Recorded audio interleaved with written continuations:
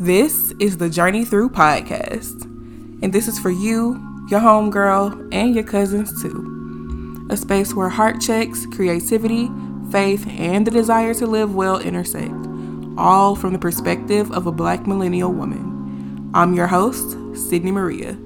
Let's talk, shall we?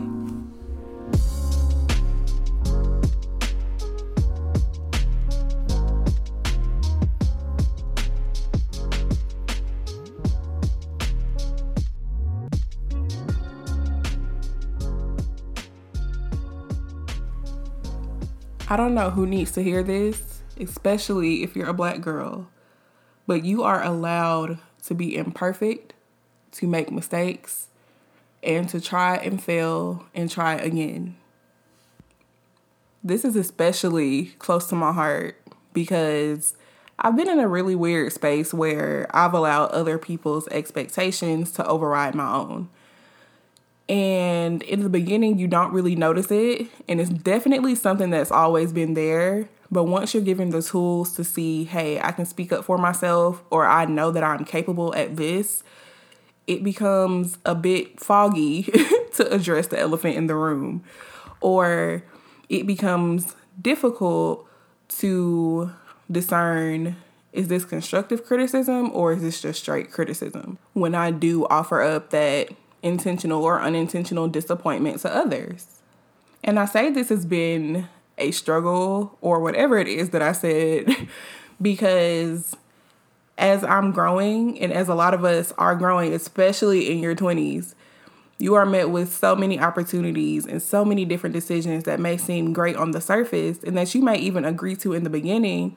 But as you gather more information and gather more research and truly choose yourself, you realize, hey, I may not want to do this, or I want to change my mind.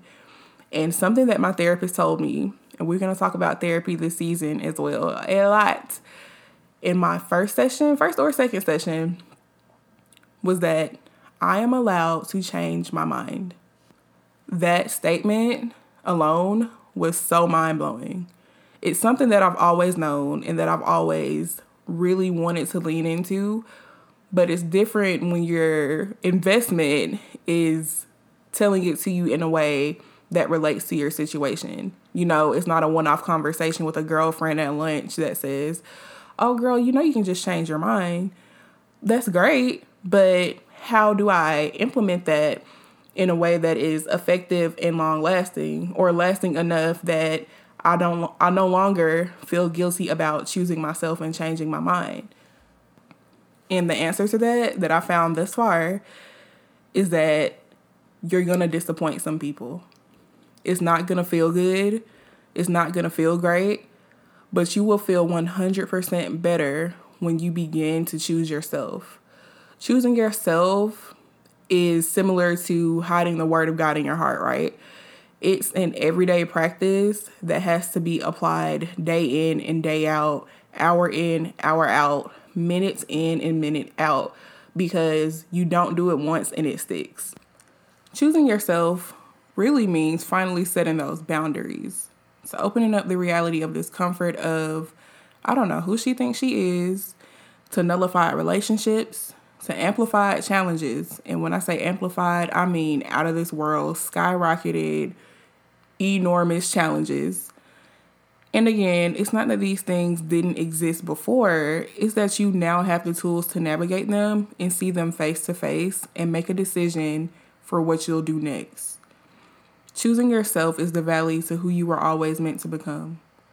And even though the statement sounds selfish, the right surroundings will be there with you and for you because you've grown capable enough to reinforce those healthy boundaries. I'll say this, like I always say, read the room. Take inventory of who's around you and their feedback. No, you don't need to be surrounded by yes men and people pleasers, but you are deserving of support, encouragement, and love. If you notice that those closest to you offer more criticism than uplift to your choosing yourself, it's time to limit those conversations and what you tell them. You know, we have to limit our interactions when we do decide to change. My therapist tells me this too constantly. It seems like in every session that change is hard, but it's necessary. The phrase, everyone isn't for you and you're not for everyone, will start to make a world of sense in these challenges. And the greatest revelation that I've had throughout this entire process is that when you do change, it sucks. First and foremost, it sucks. And secondly, that when you are going through this change, this is the moment where a lot of people quit. This is not for the faint of heart. This is not something that you make into a really cute Instagram post and keep pushing. No, change is real. Change is the muck, it's the dirt, it's the grime, it's the mud. It really is like how the kids say, the slums. It really is not as fabulous as people want to make it. It sucks. Some days it sucks. And some days you're like, okay, I can do it. Everything that you go through in this moment is all dependent upon how well you are willing to work for it. Change is not given. Change is not this butterfly, glittery rainbow that is always pretty. Change is going to be hard. But you have to decide, is it going to be worth it? Which I would hope you would say yes. And are you willing to fight for it? Are you willing to go through the necessary affliction to be who you were called to be? And a lot of us don't have a clear answer on what that looks like right now. And honestly, that's okay, because I still have my days where I'm just psyched out and asking myself, am I doing this right? Is what I'm doing enough? Is this really where I should be going? And to leave you with the last point of encouragement, don't quit. Don't go back to what's familiar, because it provides a level of comfort that you desire right now. So many of us are uncomfortable, and so many of us have things that we don't need, where needs aren't being met and we really, truly desire them. I'll say this. When it's truly a desire of your heart, God will provide it. It may not happen when we want it to, but it always happens on time. He will provide everything that you need in the time that He has planned for it. So don't quit. Don't give up. Just keep going through the change. It'll make sense one day. Even if you're having a hard time reconciling your faith and believing anything right now, it's okay.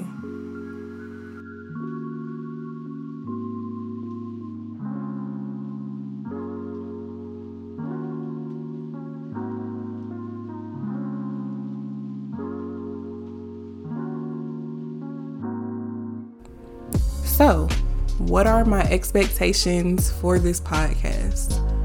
Well, for one, I hope we can learn and journey through together.